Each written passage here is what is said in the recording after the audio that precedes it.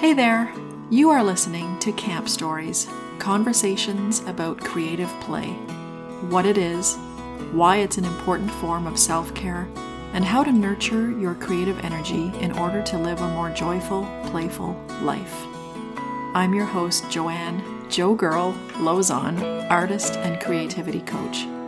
Come cozy up by the campfire and let's begin. On April 24th, my dear friend Heidi McLaren joined me and our fellow campers around the proverbial campfire to discuss her lifelong journey to creativity. While Heidi is no stranger to creativity, she was a poetry writer when she was a teenage girl, and as a new mom, she had a business sewing kids' clothing. Now she bakes and cooks amazing meals for her family. She's only recently tapped into the more painterly side of her inner artist and has discovered her love for sketching, watercolors, and acrylics. We have a really great, intimate conversation about those scary moments staring at a blank canvas. We talked about the sadness that came at the end of her 100-day project this year. And we talk about things that are no longer serving us that need to be let go of in order to make room for things that lift us up and fill us with joy. This is a really great conversation, and I'm sure it's bound to inspire anybody looking to incorporate more creative play into their day.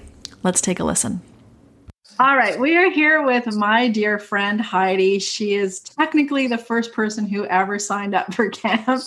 There was some problem with something, and she had to go out and come back and do it again, and somebody else snuck in. But she was technically the very first camper, and she's often the first person to sign up for workshops and other things that I'm hosting. So she's always been a great supporter of my creative business and my creative passions. And Heidi and I have kind of a neat story. And so some of you may know that I worked at a flower shop just one day a week a few years ago. I started in 2016 and worked there until halfway through 2020 or something. Or no, not even 2019, 2015 to 2019. I was there 3.5 years. And one day, this beautiful woman walked in the store, very elegant, gorgeous, silvery white hair and this great smile. And she just had this great aura about her. And I was working there with another shop girl. The owner wasn't there. And this woman asked me if I thought that the owner might be interested in carrying her scarves. She traveled around the world purchasing scarves, and she was just starting her scarf resale business. And could I pass along some information or whatever? Well, she and I got chatting, and my teammate and I, and the three of us got chatting. And it was just one of those magical moments where, you're going to see this woman again, because you've just there was just a spark there. When you meet somebody and it's just I love this person. I need to know more about this person. So we got chatting about design because she was needing some branding and stuff. And I think my colleague said, "Oh, well, you've come to the right place. Joanne is a brand designer and she could help you with your logo." And I'm just oh, I didn't even think of that. So I gave this woman, who ended up being Heidi. Could you imagine? Was that a page turner or what? So I ended up giving Heidi my business card.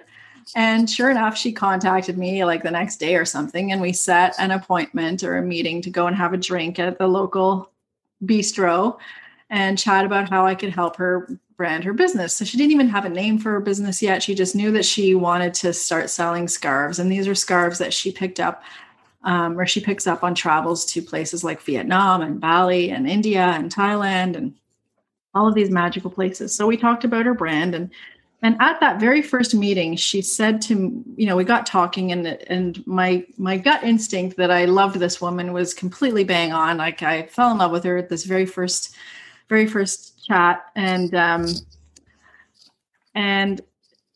she got talking about her scarf business more and more. And she got talking about all these wonderful places. And I said, "Oh, I've never been to any of those places. I would love to go." And her eyes just kind of lit up. And she said something like, "Wouldn't it be amazing? One of the things I want to do with my life is to host women's travel tours to these places, give women an opportunity to travel, in a group to places they've never been before. And I'm just so passionate about it." And that's when I said, "Oh, I've never been to any of those places. That would be amazing." And she said, wouldn't it be amazing if we could do something together? Like you could lead some creative activities and I could do the tour. And I'm just like, oh, that would be amazing. But the back of my mind, I'm going like, yeah, right. As if that's ever going to happen. And, I did the brand for her company and we became fast friends. And then it was like, I don't know, 3 or 4 or 6 months later or something. I think Heidi, about the timeline is, yeah. And she called me on the telephone, kind of out of the blue, and said, I'm planning a trip to Thailand, and I'd really like you to come and be my assistant and to have lead a creative component. And, I'd like you to do this. And I'm like, yep. I can do that. She's like, well, do you need to think about it? No. Do you need to talk to your kids? Or, I wasn't married at the time. I'm still not. I didn't have anybody I needed to report to. And I'm like, no, that sounds really good. Thanks.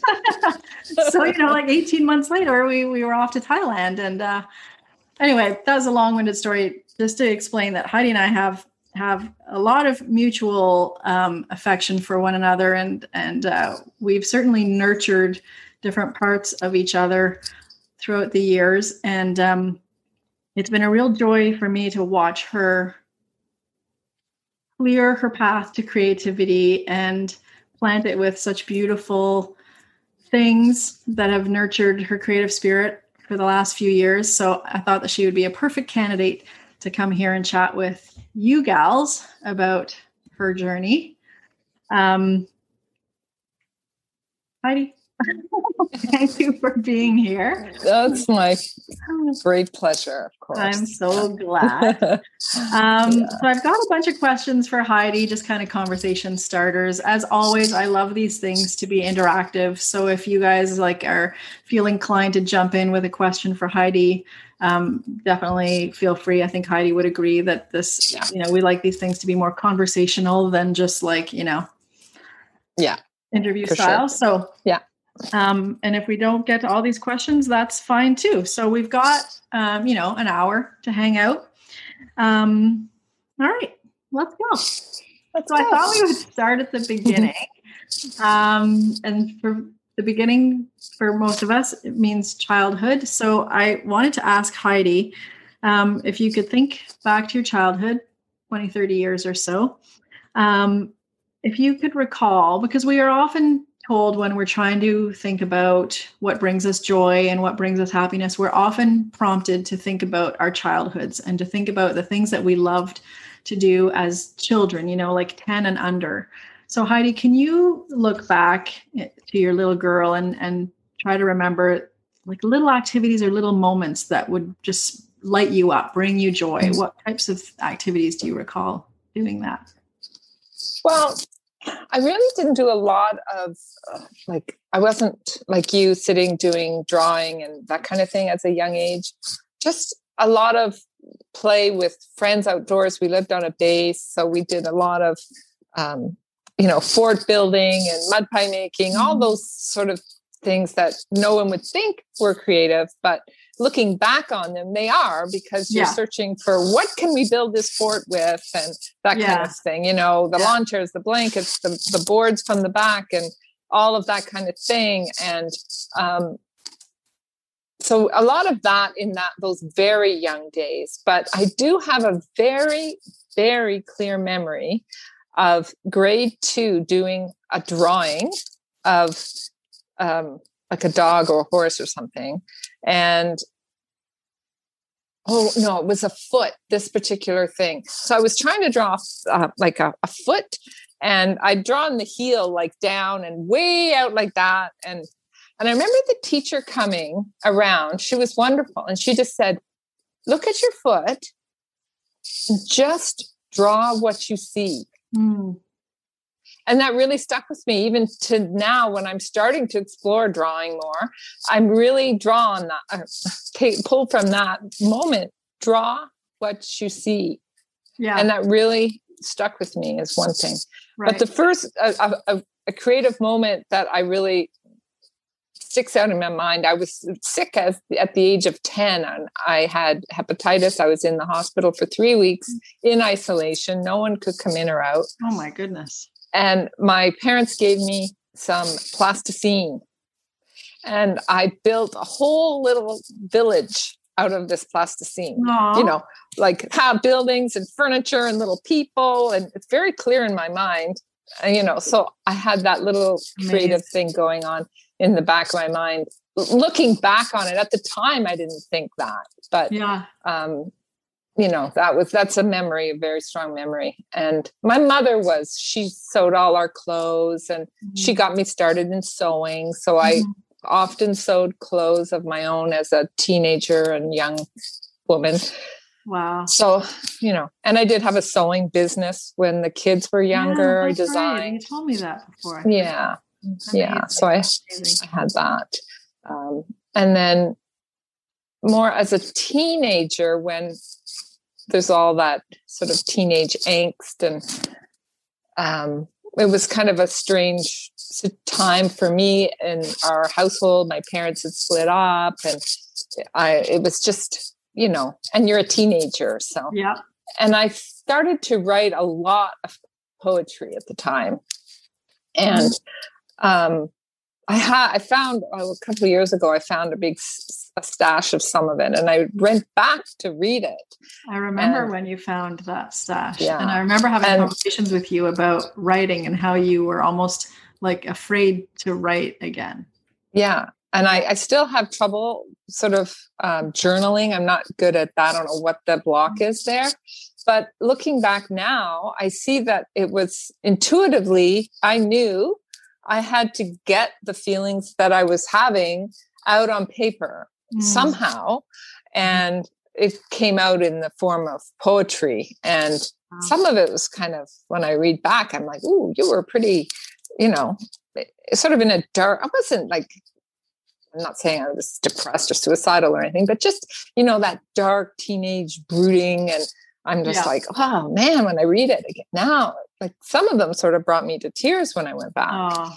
And so I don't know if that's somewhat, like they weren't specific. It was sort of written around the feelings, but it was obviously, I think it helped at the time. Looking back now, you weren't consciously writing poetry to vent or to journal the way that we're prompted to journal now. Like journaling is a very common self-care practice and meditative practice. So you were just doing that as almost a form of just like processing your feelings, almost maybe grief to a certain extent. Like I think longing for a childhood that you didn't have, or like the grief of the loss of your parents' marriage, or maybe things like that. So, but it's fascinating that you leaned into that, you know, not consciously saying, I need to do this. It was just an intuitive. It was, outlet. It totally was. Yeah. And, you know, you didn't, in our family, we were not, oh, let's talk about your feelings. And it's just like, everything was just like here. Yeah. You didn't talk about what was going on down here. You just, everything's fine. Everything's fine. But I think, you know, looking back, it was just a way to get things out. Yeah. Of, you know, yeah. So you stopped writing poetry at some point. Was that just like, it just ended kind of on its own, or do you remember closing the book and putting it away?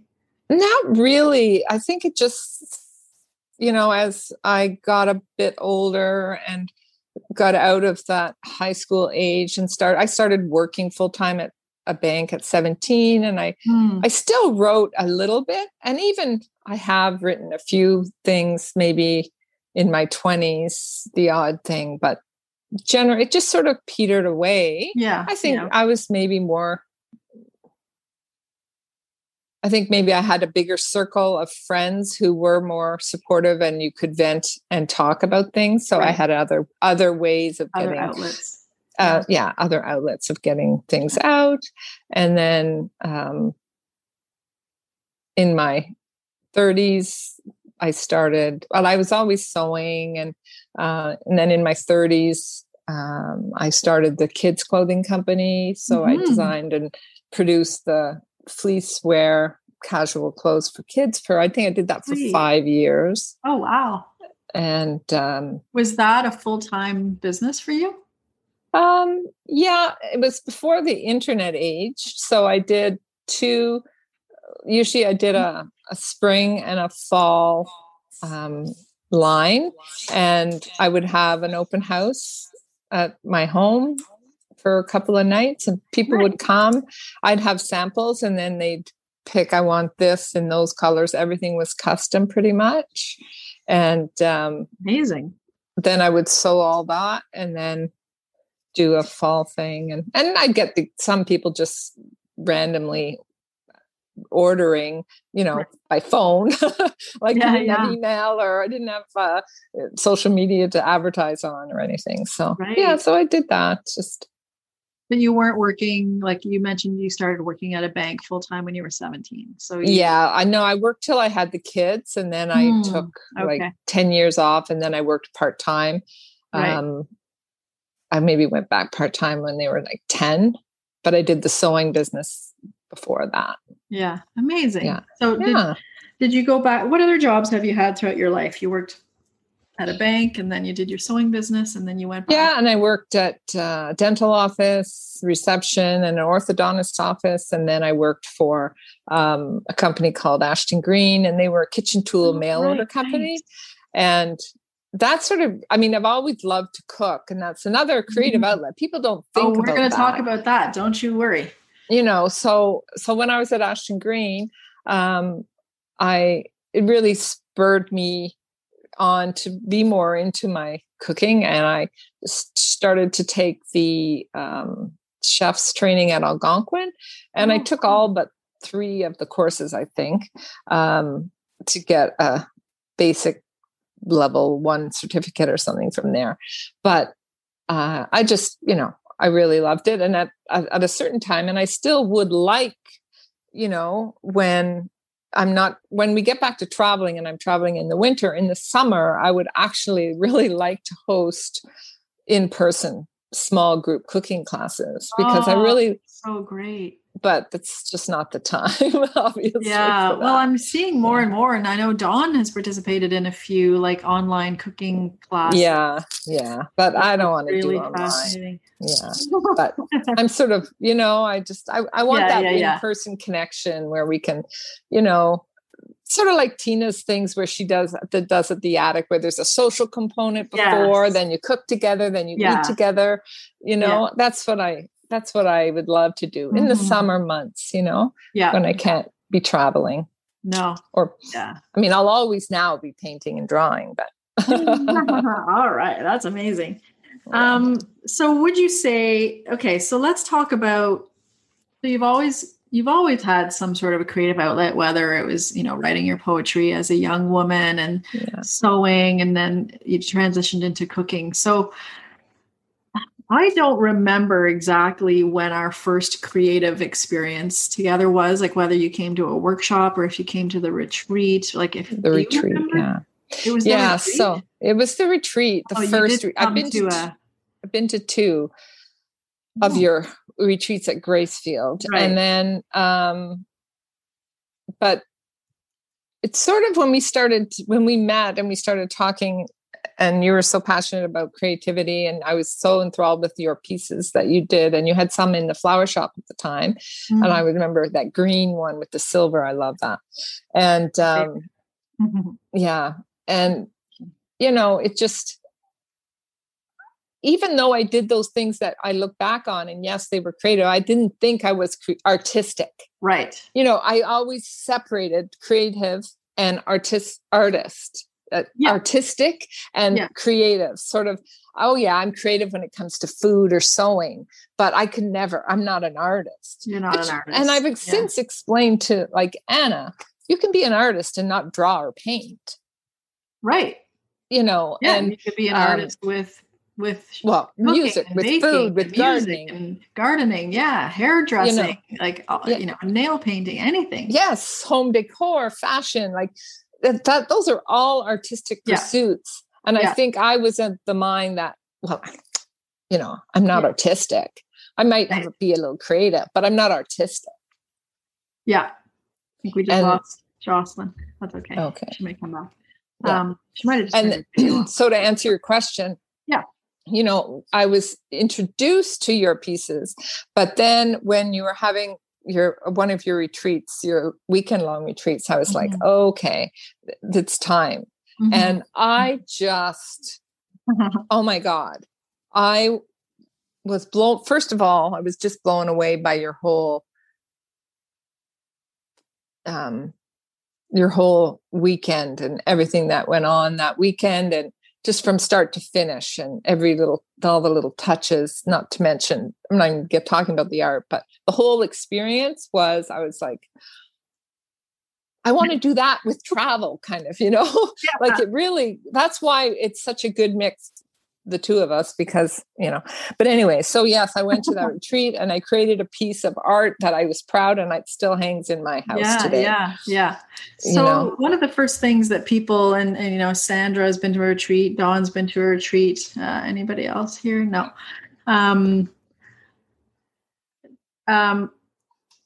When my guests show up at my weekend long retreats, the studio space is already set up, and it's one of the first spaces that the women see. And but we don't touch any of the studio stuff until the next morning. So these events are from Friday afternoon through Sunday afternoon. We don't start in the studio until Saturday morning. So for a lot of the women who show up for their very first time and who don't consider themselves artistic, they look at these big 24 by 30 inch canvas, so like that size, and they go, oh my God. And you can see the fear and panic in their faces. And I'm sure at least 3 of them have considered turning around and going back home. Like the intimidation can be crippling. So Heidi, I wonder if you can recall how you felt when you first arrived at the retreat and saw that. Like, do you remember? Yeah, I remember thinking, what the heck am I supposed to do with that? But you guided us on Friday night with some meditation and just discussion amongst groups. And there was a lot of women that had been there already, previous ones. And I don't know if you said it in so many words, but basically you said, it doesn't matter what you put on the canvas. Mm-hmm. It's about the process of putting things on the canvas. Yeah. That is good. And there's whitewash. And I know somebody next to me did something, they hated it. And you came, and she was in tears. And yes. I remember you came over and said, it's okay. This is what you do. And you just whitewashed it. And she started over and she created a piece she was in love with. Yeah. And that's okay. And I think after, that was my second year, but the first year, you just made it clear that there's no mistakes. Mm-hmm. It's just getting it out and it's going to come out how it comes out. And it's the process that's going to change you. And it really, really does. That's the key right there. And we're going to talk about that a little bit later when we talk about your 100-day project. Yes. We'll get to that. And just talking about that at the retreat, though, you're working away. You can start at 9 a.m. or something. Mm-hmm. And you're like, okay, time to stop for lunch. What do you mean? We just got started. But you totally, right? Sandra says that you're totally like, oh my God, you're just in it. You're in the flow. You're just, after the first half an hour of afraid to make that first mark. Yeah. Once you make that first mark, you're gone. And you're gone. It was just, I've got goosebumps just thinking about it. Seriously. I know. It is magical. It is a magical transition. Yeah. I remember the first year Marie came, she was blocked to the gills. Like she was dragged kicking and screaming to that retreat. And she was very afraid of the blank canvas. And Joanne, who's sometimes here, was her table mate. And she just kind of said, that's what titanium white is for. Like, you can't make mistakes. Just go for it. Just do something. Yeah. And so she did, and she ended up with an amazing piece. And then she came back the following year, and man, oh man, she didn't even wait for the demos to be over. She was right in there. She had a plan. She was nose down, painting away, and just she asked me for another canvas because she finished that one. And you just find that the joy. Yes, you do. The joy. It just get lost in it. Yeah, it does. Yeah. And cool. Julie, I noticed Julie made a comment there. I need this in my life. And you do. It was liberating. And it's just, Yeah, everybody needs it in Everybody their life. needs It's it. getting them Just to recognize it. Yeah. Yeah. that's so true, so true. And it doesn't have to be a 3-day retreat. It can be 15 minutes Yep. at your 10-minute kitchen mini. table. Yeah, Yeah, you know. exactly. Exactly. Yeah, yeah, So I think it's safe to say that you have fully acknowledged and embraced your creative spirit. yes, You've found her. yeah. She's in there alive and well. I released her. You've I like to released say her. she Yeah, was you always have there, released her. you Yeah. know, and Yeah, it's not that she has been always, always, always there. And that's true for everybody. for Everybody. everyone. We're Yeah, told, as soon as we've moved through kindergarten and we move through elementary school and we have to start taking things a bit more seriously in middle school and then high school. Well, you got to be thinking about your university and your career, and you got to make sure that you're taking all the academic courses and, yeah.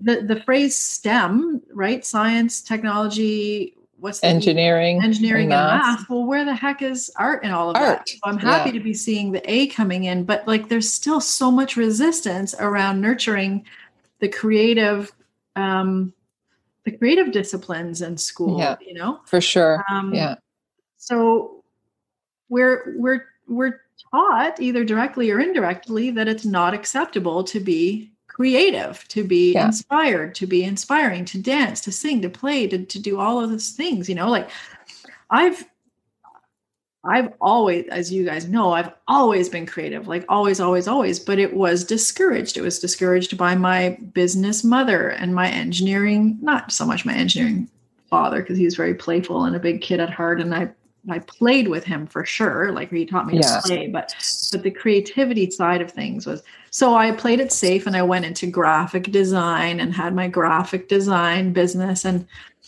that served a need for many, many years. But I knew that I was denying the freedom of just that creative expression, like for me, not for clients, not for the job, but creating for me, and then getting past the further hurdle of sharing it. Wow, that's very vulnerable. it is. Yes. Yeah. So Yeah. you enjoy lots of types of creativity still. So you do a lot of cooking and baking, which you touched on, and you even have a YouTube channel called Heidi's Family Kitchen, where you share cooking and baking demonstrations. Yes, I do. So I started that in the pandemic last year. Yeah. And lately I haven't been as active producing new ones, but I'm not going to let it go. I do want to grow that a bit more. And it's just, I've been busy doing art, other art. Well, that is not a terrible excuse. I'm just going to write it in the chat. Heidi's Family Kitchen, right? Yeah. And I don't have a website, but I have a Facebook page and I have all the recipes on there. So you can join the Facebook group, and then there's a YouTube channel, and I've linked a lot of the videos right there. Yep. I made your brioche donuts with Jake last year. They were fabulous. Yes. Yeah. That's right. So that's one of your creative avenues, but you've also been exploring sketching and drawing and watercolor, a little bit of acrylic and mixed media. Yeah. So how do you, like, I know that you've been doing the 100-day project, and maybe I need to pull that conversation up to this part of the interview, but sure. So that you've got, let's talk about the 100-day project. Sure.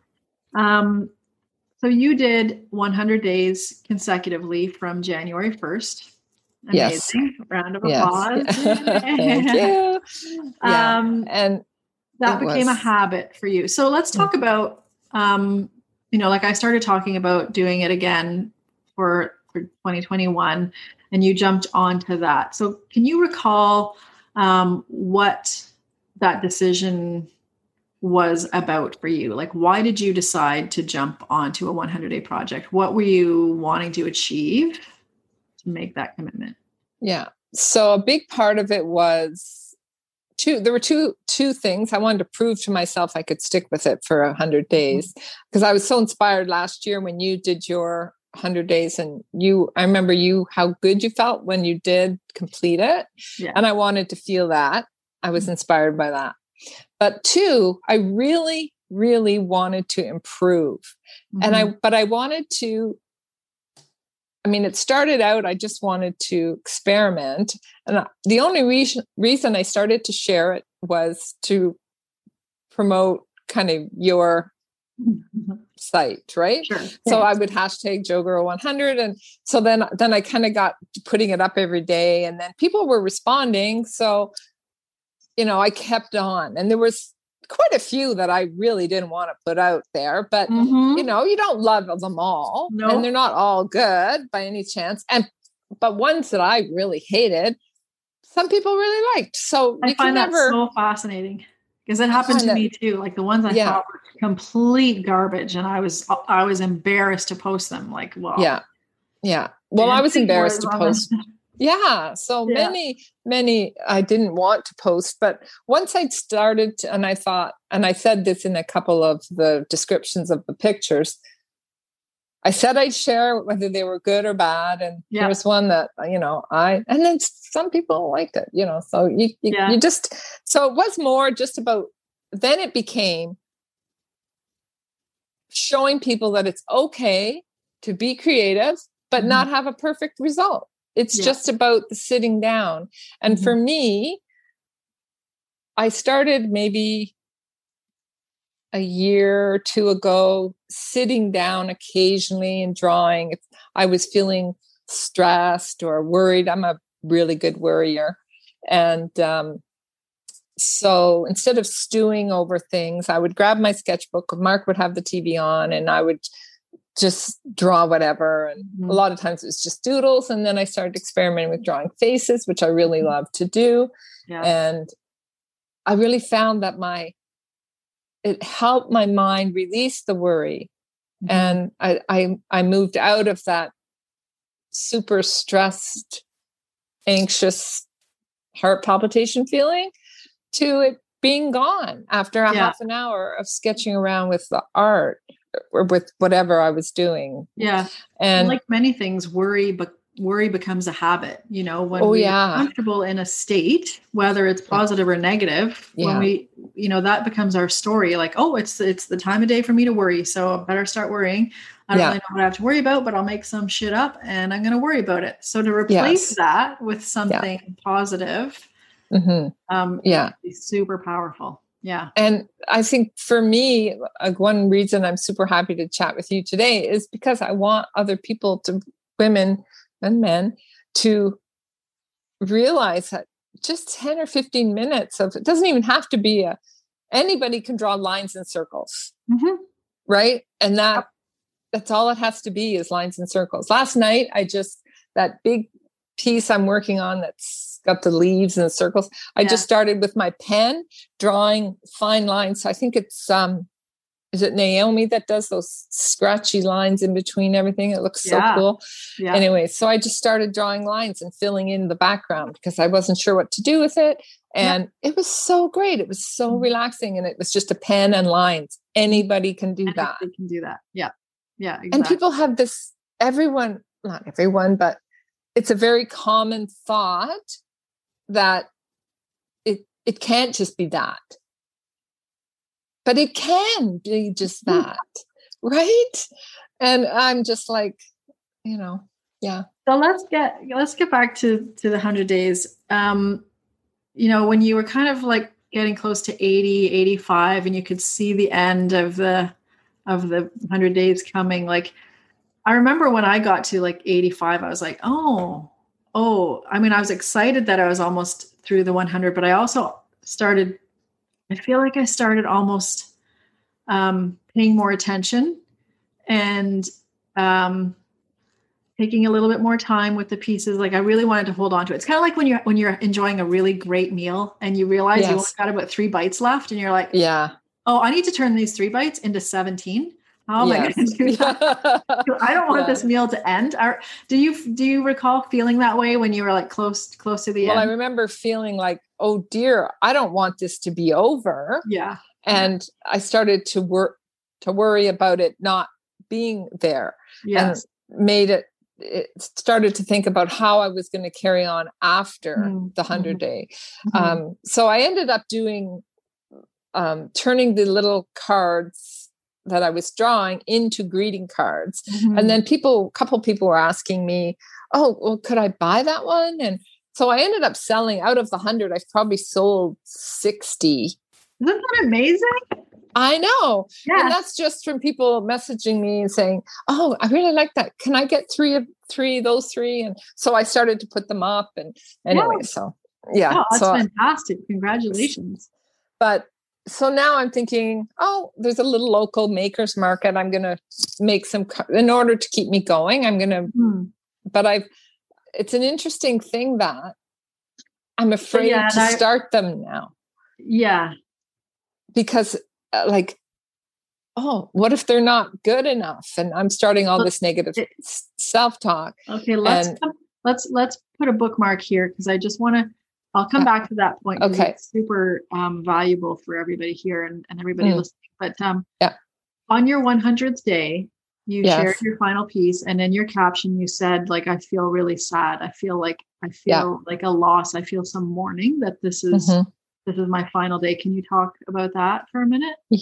Yeah. So I'd sort of saved the 100-day picture. The painting wasn't very good, but it was the message I had saved to do on the last day. I was disappointed with the result of the painting for the last one, but it was more about the message that I wanted to share.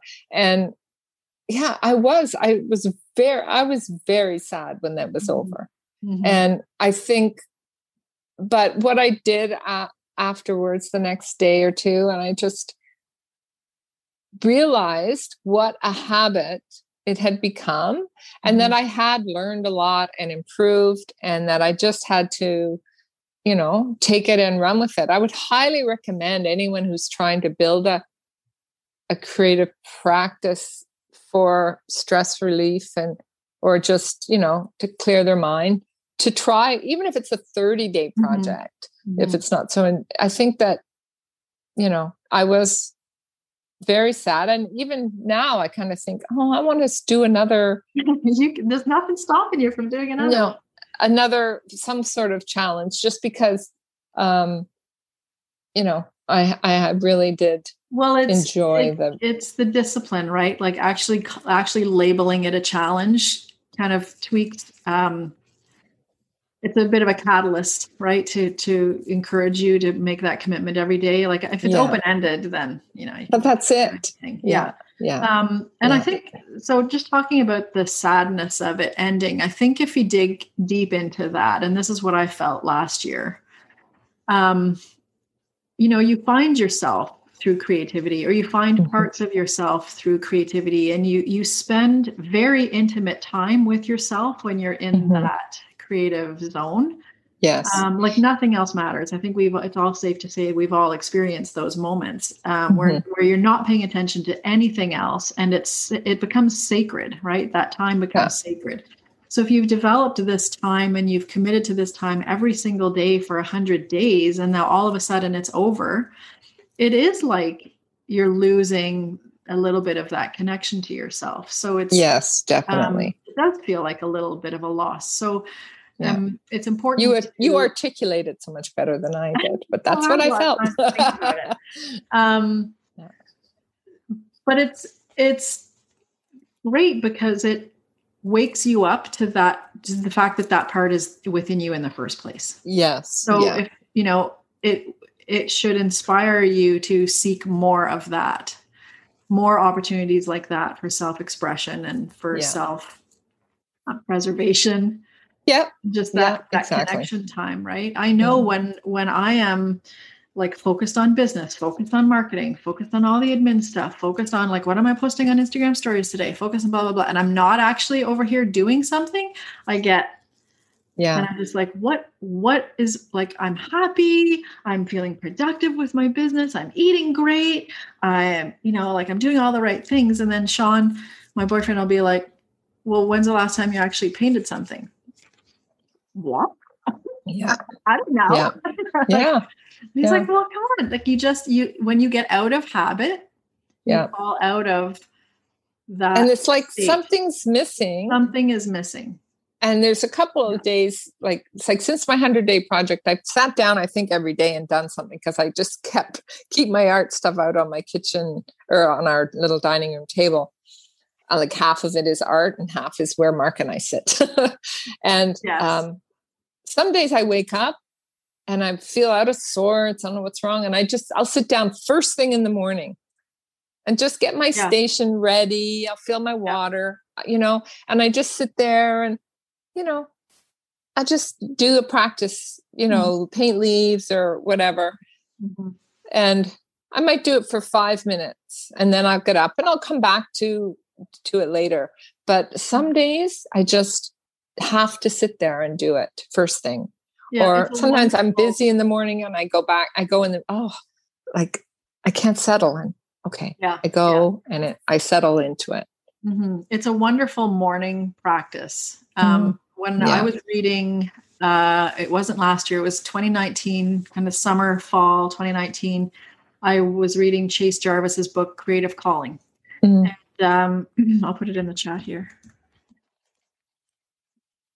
Yeah, I had bought that for Elaine for a Christmas present as a Secret Santa gift. And she just gave it back to me to read because I hadn't read it. Oh, so I have it. One of these days I'll start a little kind of a very casual book club here at camp, or at least just a document with book suggestions, but it's definitely on the top of my list. But he speaks, it was his idea to do, for me, it was his idea to do my 100-day project last year, but he quoted, what is her name? Marie Forleo, who has like a hashtag, create before you consume. Mm, yeah. And so I started putting that into practice. That was part of my 2020 100-day project, was to get up and do that before I checked my phone, before I, went onto Facebook, before I don't read the news or watch the news or anything, but do something creative before you let something in. So have some output before input, right? And it just set me up to have a much more joyful, pleasant day. Like it's almost like you dump your anxieties and your worry like into your creative. Yeah, you just start off on a nice, calm, even keel kind of thing. Yeah. I really like the morning practice for sure. Yeah. Who else here, just show of hands, like who else is doing a daily creative practice, like an intentional day? I have to put my hand down. Nice. Wonderful. Yeah. Great. And I know most of you are muted, if not all of you, but do you do it at a specific time each day or do you know? Tina's nodding. Tina's the only one nodding. Tina has a fantastic morning routine. Tina, do you want to unmute yourself and just share your morning routine? So yes. Great. Every morning when I first get up, can you hear me? Can you hear me? Yeah. Every morning when I first get up, the very first thing I do after putting in my contacts, I don't even brush my teeth first thing. I don't wash my face other than my eyes to get the contacts. I come into my desk and I journal every morning. Oh, yes. Oh, good for you. So I journal every morning, 3 pages. Then I do a little doodle time for about 10 or 15 minutes as I'm waiting for my 7:00 yoga class to start. Nice. Oh, good for you. That's a great practice. Yeah. And Tina's yoga class is free live on Facebook every morning with starts with an H. Hannah Levin. I'll get the link and share it with you guys, but fantastic. And it's live every morning, but Monday through Friday, and Saturday, Sunday, you can just go into her stored units is what she calls it and replay anything you want to. So how lovely. Life changing for me. I'd never done yoga until we had this quarantine time, and I decided that's what I needed to add into my day. So very good. And the pages that you write are inspired by Julia Cameron's The Artist Way. Another fantastic book. It's been around for over 25 years. And Julia, the author, encourages a morning practice of just a brain dump of random thoughts, 3 pages every morning. So you get up, you go pee, and then you do your morning pages. Like and it's not meant to be like today I'm going to do my laundry and walk to the store. It's just trying to get out all of your anxieties and your crap, or like just random thoughts. It's just stream of consciousness. I tried to do it a few years ago, and I remember one page was just like, I have no idea what to write. I have no idea what to write. And I did that for 3 pages. And it's okay, because I felt lighter and cleaner. And just like by the time I was done, I was like, okay, well, I got that done. Now I can start my day. I felt more productive. I did something. Yeah. Okay, great. Thanks, Tina. I've got a lot of really great comments in the chat. Everybody's saying, like, I want a morning routine. I journal before bed. Yes to a book club. Yes, he is the guy who created Creative Live. Live, Chase Jarvis. Yeah, he's amazing. Plus, he's not too bad to look at. Am I right? All right. So we talked a lot about your 100-day project and how you felt when it came to a close. You're still being creative, and you're sharing that on Instagram, which is great. Would you say that you feel that, where'd you go? You've changed on my screen. Oh my gosh, Heidi, where are you? I'm right here. I'm right here. Now. I was paying attention to Tina, and you've all changed places, like musical chairs. All right. So compared to how you feel when you're baking or cooking or making a meal for your family, you had homemade pizzas. Was that last night? They looked fantastic. Are the feelings similar? Like, do you get can you compare how in some ways, like I do when I'm cooking and doing, not so maybe so much on like Friday night pizza, but when I'm doing a big meal or cooking for company and I spend the whole day in the kitchen, I lose track of time. And there is a similar sort of flow.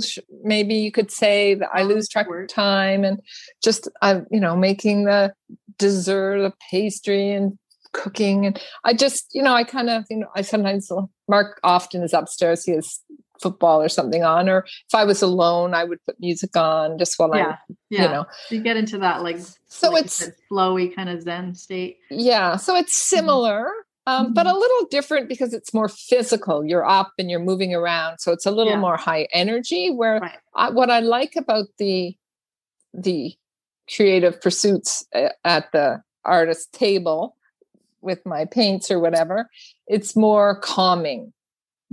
So it's more Zen, sort of more just, and it truly is for you. Whereas you're cooking for your family, you're cooking for a purpose. There's an objective that there's more pressure for it to be right.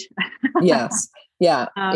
And and something that I really tried to hone during my 100-day project was something you mentioned at the art retreat. And a lot of people would sort of roll their eyes and say it was a little too woo-woo.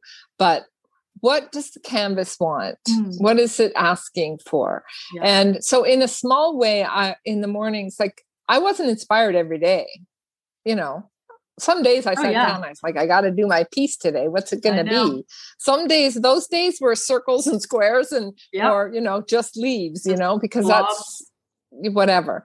Yeah. So I did, though, part of my routine with the 100-day project was I might prepare the pages the day before. Like, I put washi tape around so there'd be a border.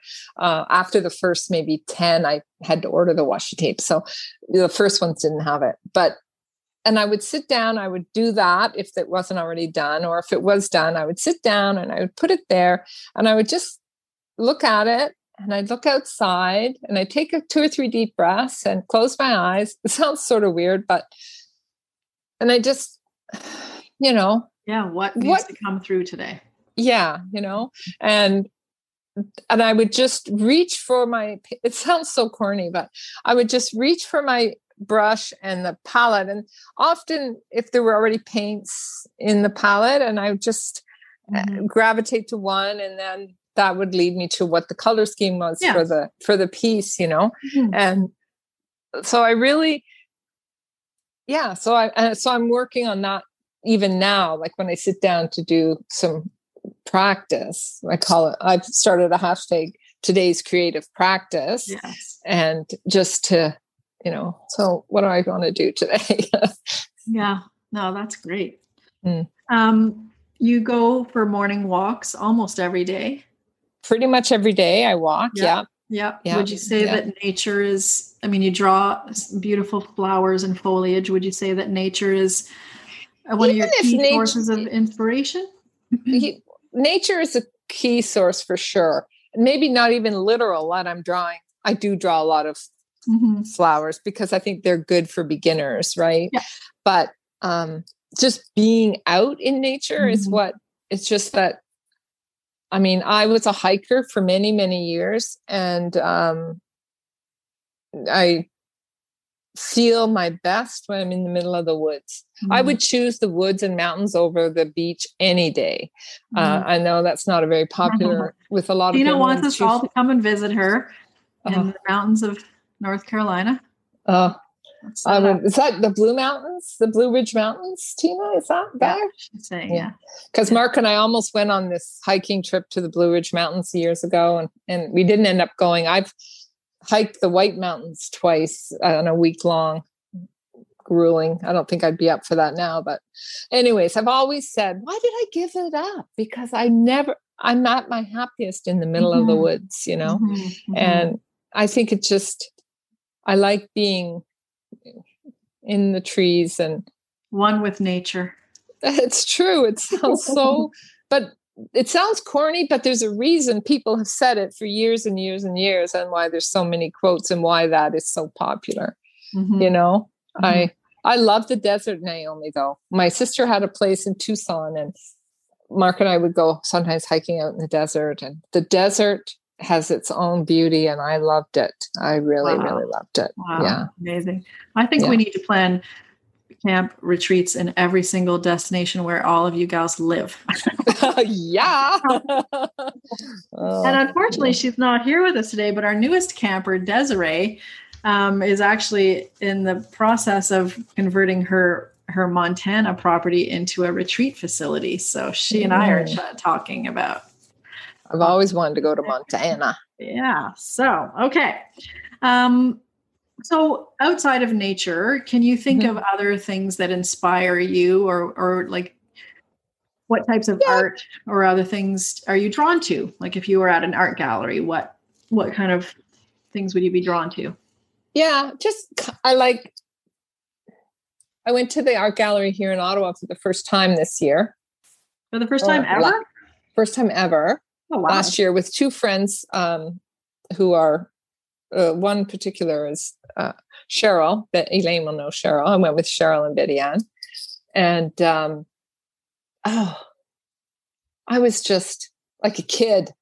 Oh my God, come and look at this. Oh my God. You know, and I was like, I don't know. I just like color. I don't tend to do sort of muted one color things. I like lots of color. Like I said, I'm sort of all over the map trying to figure out what my thing is going to be. Yeah. So I'm still exploring. I'm really new at this. So I'm just exploring what my thing's going to be. That's good. Yeah. Do you spend any time on Pinterest looking for inspiration? Yeah. Not so much on Pinterest, but a bit on YouTube. I try and, watch. I'm looking for techniques and details about how much water and, how they move their brush and how they hold their brush. And so more than the actual, what they're painting, their technique kind of thing. Yeah. So I'm a student. It encourages you to try those techniques, but for your own style. Yeah. Rather than trying to copy somebody's style. Yeah. Yeah.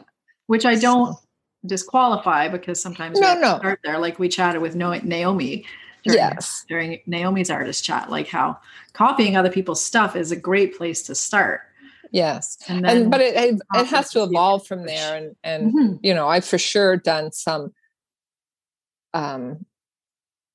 copying with credit to where I did it. Like I figure if an artist is creating a YouTube channel to teach people, and she says, when you're doing this, make sure you do that she's okay with you doing it as long as you credit them, So, but I want to take that sort of style and change it around a bit, push and it to make it be inspired by it. Yeah, exactly.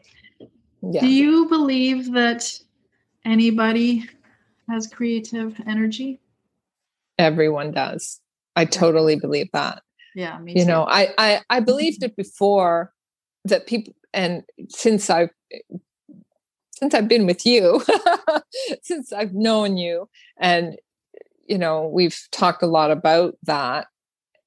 I think, but it's just like me. I didn't see it as creative. Yeah. I didn't see what I was doing with the plasticine when I was 10, or writing the poetry, or, sewing or cooking. Yeah. But I think people are hard on themselves, and they say, I'm not creative. I have a friend, I couldn't lift a paintbrush to paper and make it look like anything. And I'm like, no, but look at your garden. It's body. Like, but she has the most gorgeous. Sorry, go ahead. No, I was just, she has the most gorgeous garden. It's colorful and maintained and just like picture worthy. Yes. That's creativity. Yeah. And I think Angela was just saying, like, they only think of artwork as being creative. And I think, unfortunately, the word creative or creativity has been misassociated with artistic. I mean, even artistic is should be such a broad term.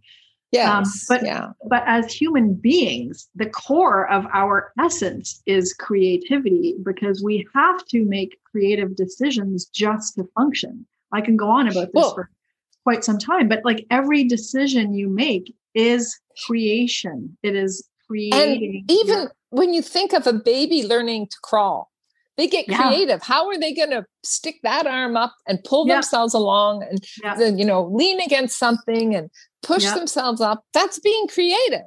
Yeah, figuring out every how choice to you move make is everything. A creative choice. Every decision you make is a creative, and you are creating your outcome from the choice that you make. Right. So we are nothing without creative energy. We would be vegetable comatose, right? Yes, like everyone has it. And I'm not saying that you don't have to work your creative muscle. No, it takes exercise, like practice. It's just like building up strong abs or muscles in your arm. It doesn't just appear because you want to have a flat stomach. You don't just get one, and you don't become someone who can create beautiful portraits by just saying that. Yeah. You have to work at it, but I think everybody can learn it, or if they have the desire, they can draw out. It might not be drawing portraits for one person, but it could be abstract acrylic art. I mean, just everybody can do it. I think one of the saddest things that I hear, particularly from kids, but even adults, when they see, I'm thinking specifically of Sean's daughter. She's a beautiful, creative, talented little sprite of a thing, 12 years old. She reminds me of Janis Joplin. Like, the voice on this girl is like far out, but she's so afraid of it. She's afraid to shine, and it just breaks my heart. But she'll watch me doodle or something, or I made little name tags for the table at Easter, just kind of watercolor brush letter name tags.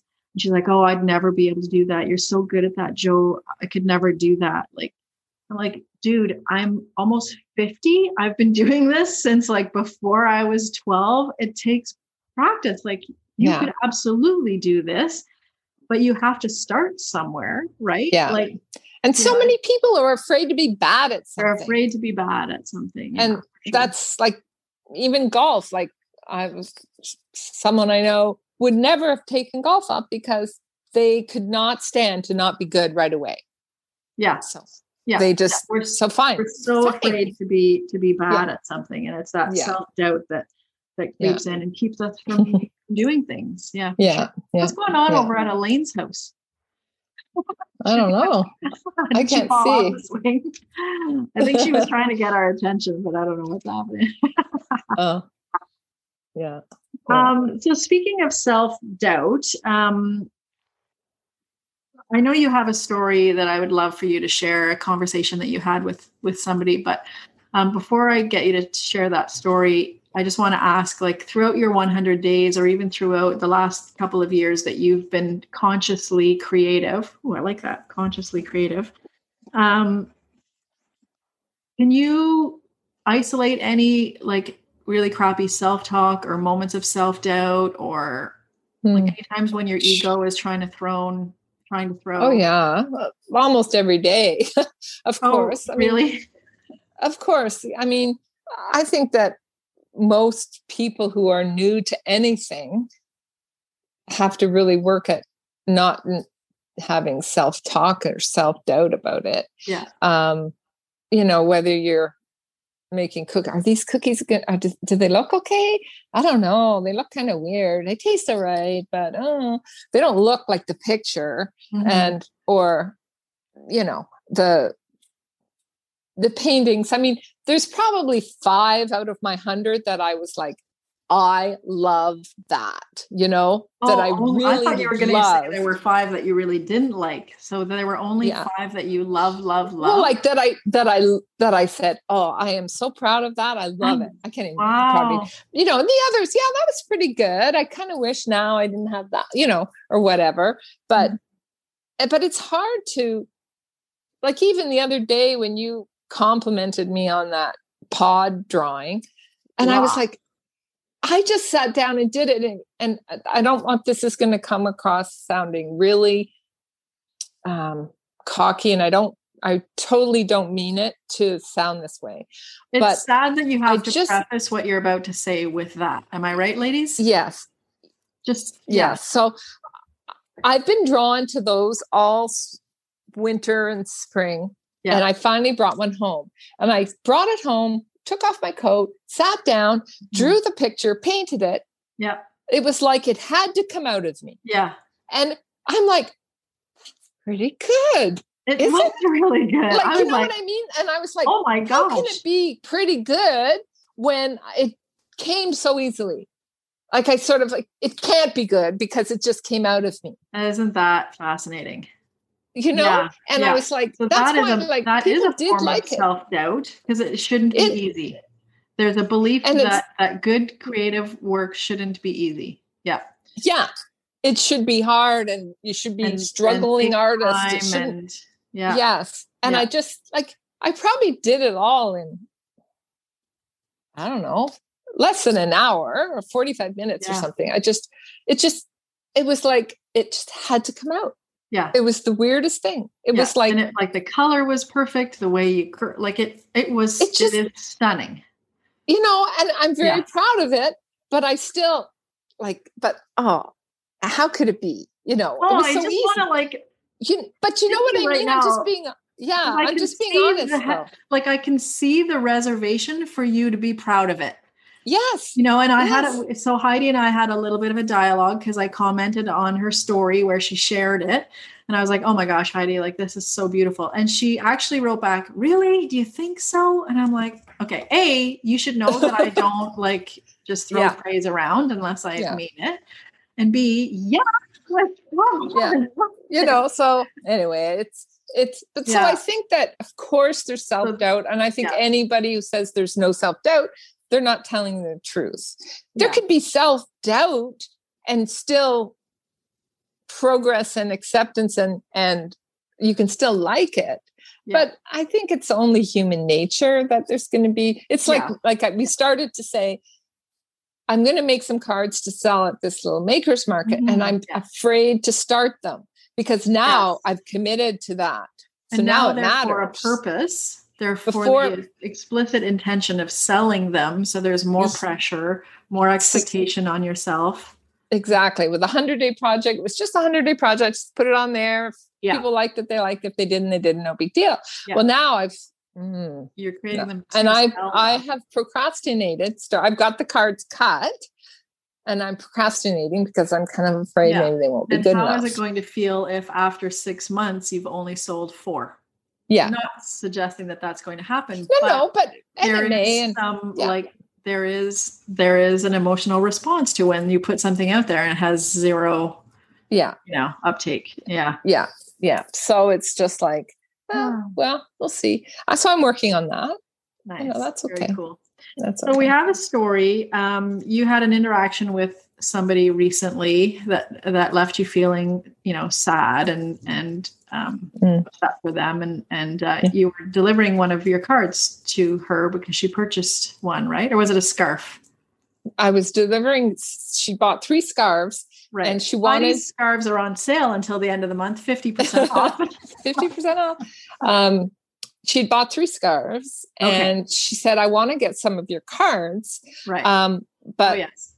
I said, "Do you know which one?" And she said, "Well, I don't really." And I said, "Well, I'll just bring what I have ready and you can choose." So she bought 12 cards. So, yeah. Oh, wow. Okay. That's great.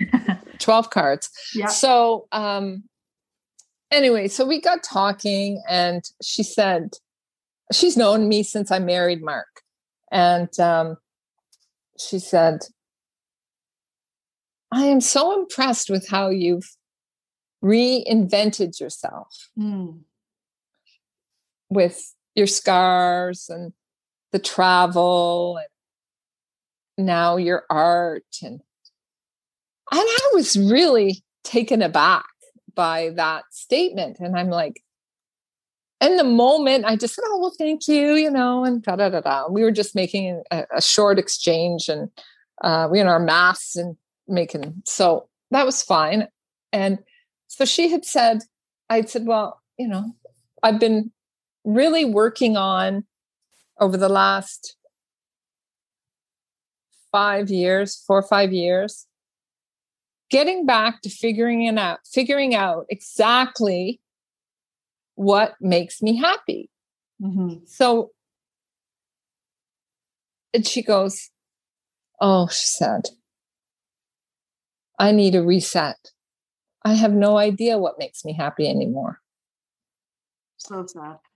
Oh, and I, maybe art specifically isn't what's going to make her happy, but like she's got a good life and everything. But it's just her personal satisfaction, that feeling of joy, that day to day, get up in the morning and you got some shit to deal with, but generally speaking, okay, I'm going to do something that makes me happy today. And it can be little things, it doesn't have to be this big, massive change in your life, but little choices every day that actually bring you back to that feeling of being happy. Yeah. That joy. And lots of sense of joy. Yeah. So when we ask people, like, what do you do for fun or what brings you joy? The expectation around the word joy is that it's like, it's a big production, it's a lot of effort to find joyful moments, but it has to be fireworks and blah, blah, blah. Exactly. Fireworks or like ballroom dancing or whatever, it can just be little moments, little joyful wins throughout your day can sustain you for. Yeah. So our interaction ended and I came home and I just wrote her a little email saying, "Thank you for, supporting my business and all that. And I just want to say that I really appreciate what you said and that I've been working on myself through with my creativity coach, who I think of Joanne as my creativity coach, and another program I went through at Yoga Addict called the Alive program." Mm-hmm. And between those two things, it really made me look at what really matters, what really brings me joy, what makes me happy. And I've really come a long way from that, working that. And I said to this person in the email that, you said reinvent yourself, but I didn't really reinvent myself. She was always in there, but my work what I've been working on has just set her free. And that's what I want people to kind of know that they're in there. You just have to set her free. Yeah. Yeah, exactly. Right? Yeah. I love the comments that we're getting. Although I don't remember, Janine, why you said I object. Uh-oh. She's going to jump in. Creativity can just be, but I forget what prompted your objection. Oh, I object that that creativity has always to be something that is good. I think creativity itself is good. So yeah, yes, what's the the matter? process, not the end result. You don't have to judge about what you do, because creativity is period. It just is. Yeah. Yes. Yeah. Yeah. It's the process of creating, not the end result. Yeah. And Tina, but it's hard when you're a beginner. You think you have to produce something beautiful before it's worth sharing. And which is why I, in the end, decided to share every piece I did for the 100-day project, even though I didn't like them all. Mm-hmm. It's just a process that I sat down. It's what it did for me being creative in that moment. Yeah. And I really think, I really, really believe that when we share our vulnerable experiences, it allows other people to be vulnerable too. It gives other people permission to say, like, oh, I can step out of my comfort zone a little bit and try this new thing or share this new thing. Right? Like Sean with his avocado pits. Like, he's still embarrassed by his avocado carvings. I'm like, oh my God, I've only been doing it for a month. I'm not very good. Like, well, you're better than I am. And but, he's amazing. He's such a natural. Oh my God. So good. So good. So Tina was saying that she didn't really tap into her creativity or her art until 5 or 6 years ago. And until then, she wouldn't have been able to answer the question about what makes her happy. So that's amazing. Jocelyn Camp has opened up a whole new area for her. Amazing. The Vagus Nerve book. Yeah, I'm just tapping into the Vagus Nerve stuff right now. Oh, it was you that sent me that. Janine. Somebody actually said, I thought you would be doing more. Ouch. Huh? Oh man. What? More with your life. Who would be doing? Thought you'd be doing more with your life. Ooh. Someone said that to someone? Naomi, yeah. Oh. Wow. That hurts. Wonderful. Laughing is good. Grocery shopping. I love grocery shopping. I do too. Part is when I have a full cart that's really heavy, I still, like a little 6-year-old, ride the cart back to my car. It's so fun. And I love seeing people's faces. They want to laugh. And they also try to look away, but you can secretly think they're going like, I wish I was. They're probably just wishing they had the courage to do it. I like that. Yeah. Oh, amazing. So we're just about out of time. I don't want our Zoom call to boot us out, but this is really going to be kind of like a bit of a sting for people who aren't in the Ottawa area. But that interaction that Heidi had with this person about her happiness kind of inspired an idea in Heidi. Do you want to talk about it? You guys might just have to come to Ottawa. Yeah. So, of course, when I got home and after this interaction and talking to her, and I talked to Joanne about it, and I've decided. I got a text from Heidi saying, I have an idea. Are you free to chat right now? I was like, no, actually I'm not. So I had to wait for 2 days. I know. So it's sort of like, I think it's going to be like that painting that just came out of me. And so I've created, and with Joanne and I collaborating, a retreat it's a day retreat, and it's going to be held at Yoga Attic outdoors in July. And it's called the Happiness Reset. And it's rediscovering what makes you happy through reflection and creative play. And it's a full day retreat. And Joanne and I are offering it together. And it's going to be, as it says, reflection part of the day in the morning, working on what's coming up, what you think is missing, how you're going to find it. And then the afternoon is going to be spent doing creative things with Joe and I, and Joe leading us in that. And so I think, Heidi, we'll use this day as the pilot and maybe there's an opportunity to convert it into an online experience. Possibly, I guess. Eh? But when travel opens up, we're not that far away from all of you guys. Janine, maybe no exception. And I will, to be quite honest, and I set on the road. Yeah. So, as I was saying, I don't know if I said to you or to someone else I was with the other day, must have been to you, but that I am so sure that this is what people need, women, particularly women who are maybe a little bit older, who have given their whole life to making sure everyone else is happy. The kids are happy, the husband's happy, the house is the dog, everybody, the neighbors aren't mad at you, everything is fine. Oh yeah, well, what do I need? What do I want to make me happy? Yeah. I am so sure. I am just so sure that this is needed. Mm-hmm. Yeah, it's the now what. But I would like to, after we do this retreat, and I get the feedback from it, but I am pretty sure I'm going to integrate that into my women's only experiences that we do on the trips, like the one to Bali in 2022, because I think that it goes so perfectly with the creativity that we'll be doing on those trips and being away, and you are there. No one else is, you don't have to worry about anybody else. Mm-hmm. All you have to do is show up, and everything is looked after so that you can really focus on what makes you happy.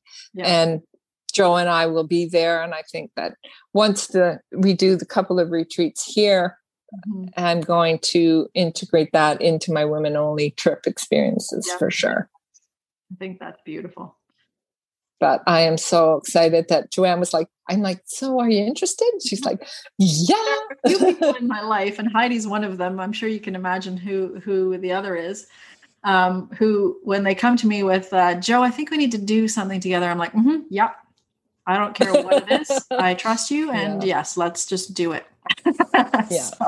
So, awesome. Yeah. So we'll have a detailed announcements. We're just pinning down the date, and it'll be a full day. And I know I feel bad for you that are living far away, but we hesitated announcing it here, but we thought it was good just to get you guys thinking too about your own happiness and exactly. That's the main reason on here, because I really feel, I mean, I'm a work in progress. My life isn't perfect. I'm not claiming to be anything other than a work in progress, but it only takes small little steps, small little decisions every day. Yes, I want that kind of ice cream, not vanilla, just because everyone else wants. Denying yourself, right, for somebody else's benefit, right? Yes, like there comes a point that you're allowed to have an opinion and make a choice. Yeah, and making the choice that brings you joy.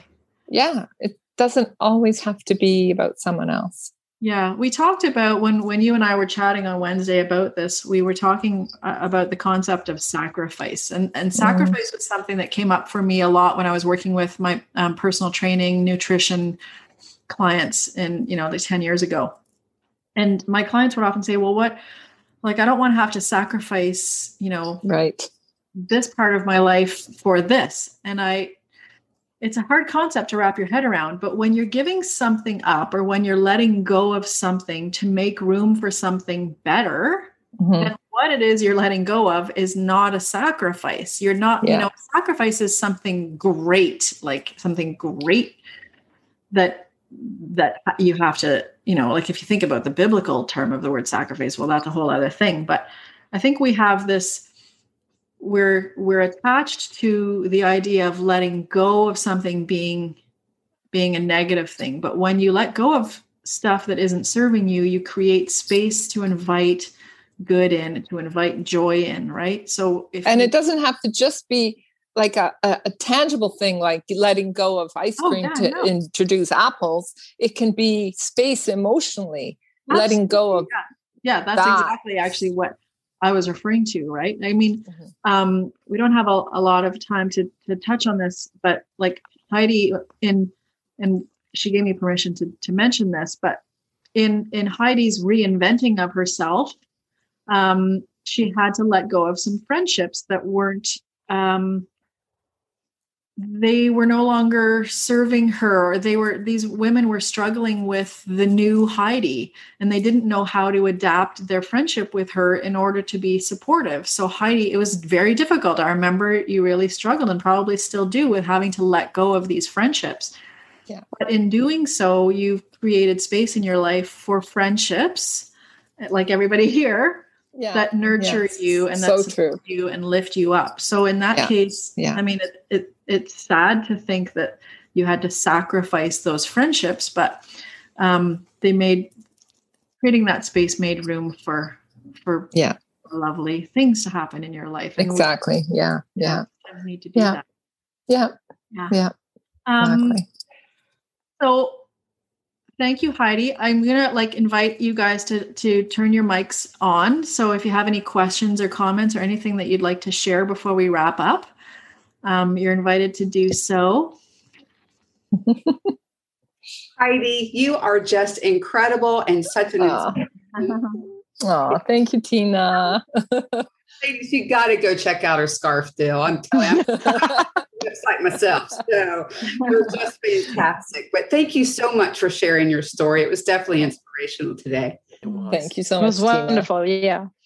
Great. Thank you so glad much. You could be with us, Janine. Yeah. That's great. I was going to say the hardest part when you buy scarves from Heidi is when you live locally and she delivers them and you can't hug her. And it was so hard not to hug her. I know. But I was going to say at my first retreat, which was a little over a year ago, Heidi was right next to us. And I'll tell you, just having your calm there really helped me put anything on either of those canvases. It's true, eh? It's so intimidating. And one other thing, I just saw very quickly. There was a YouTube video that I was watching the other day, and it was an artist, and I thought he put things so well. He said somebody had, he mentioned that he painted, and the response was, "Oh, are you any good?" And he said, "Oh, I saw what if I told you I walk? Okay. What if I tell you I walk? Oh, do you do that well? They don't ask you that. No. I do that ask when it's artistic. Yeah. Are you any good? Yeah. I saw an Instagram carousel. I forget who the artist was, but it was how long did that take you? And we talked about this, Heidi, with your milkweed pod, right? Yes.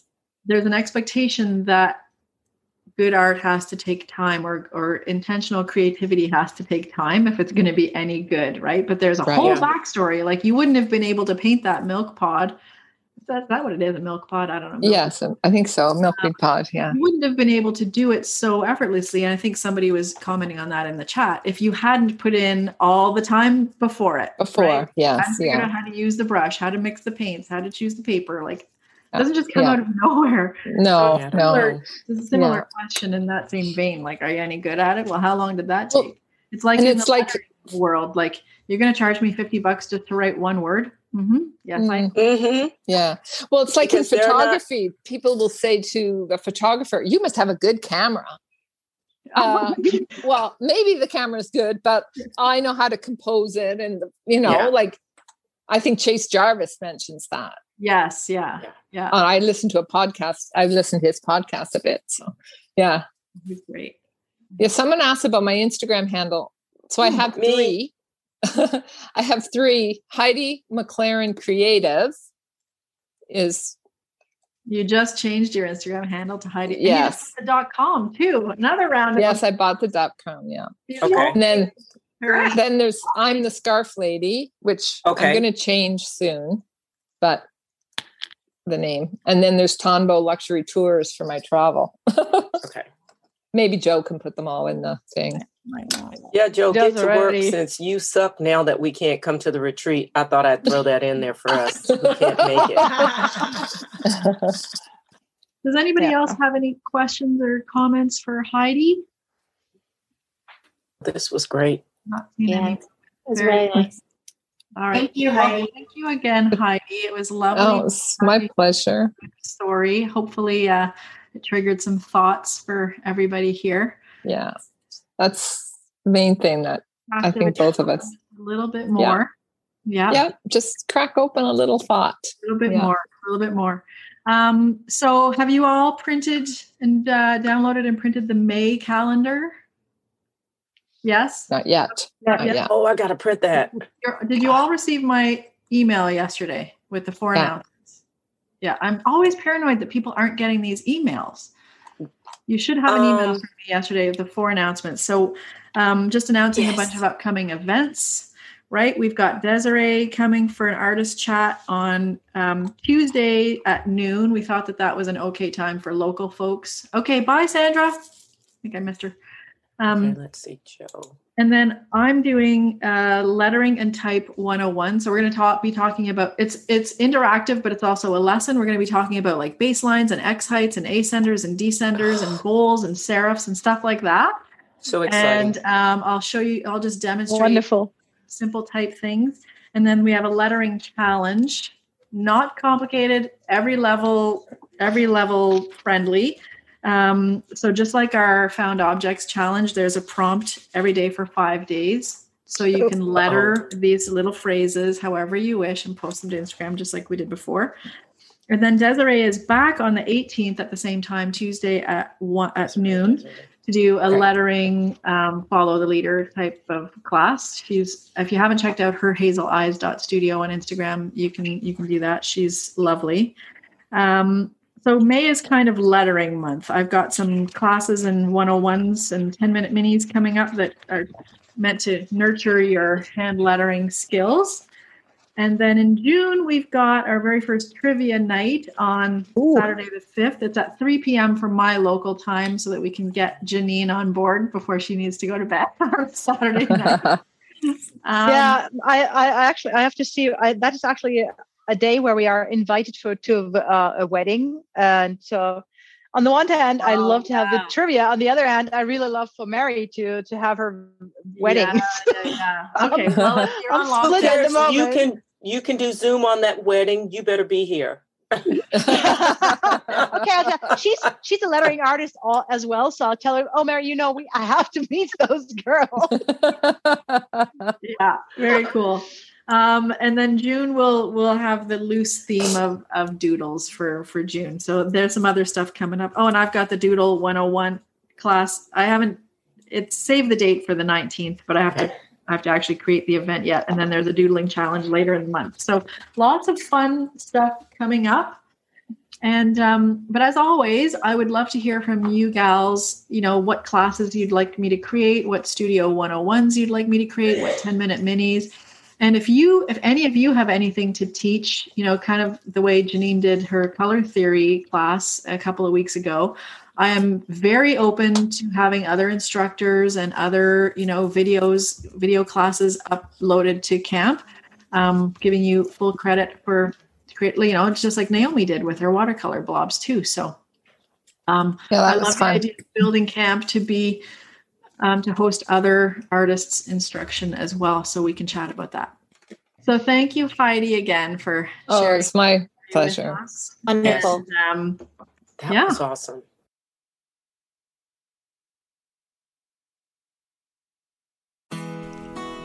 I hope you enjoyed today's camp story. Be sure to hit the subscribe button so that you're notified of the next one. And if you're looking to nurture your own creative energy, I invite you to join me at Camp, my online destination for creative awakenings, mindfulness, and play. You can find out about Camp and so much more on my website at joegirl.com.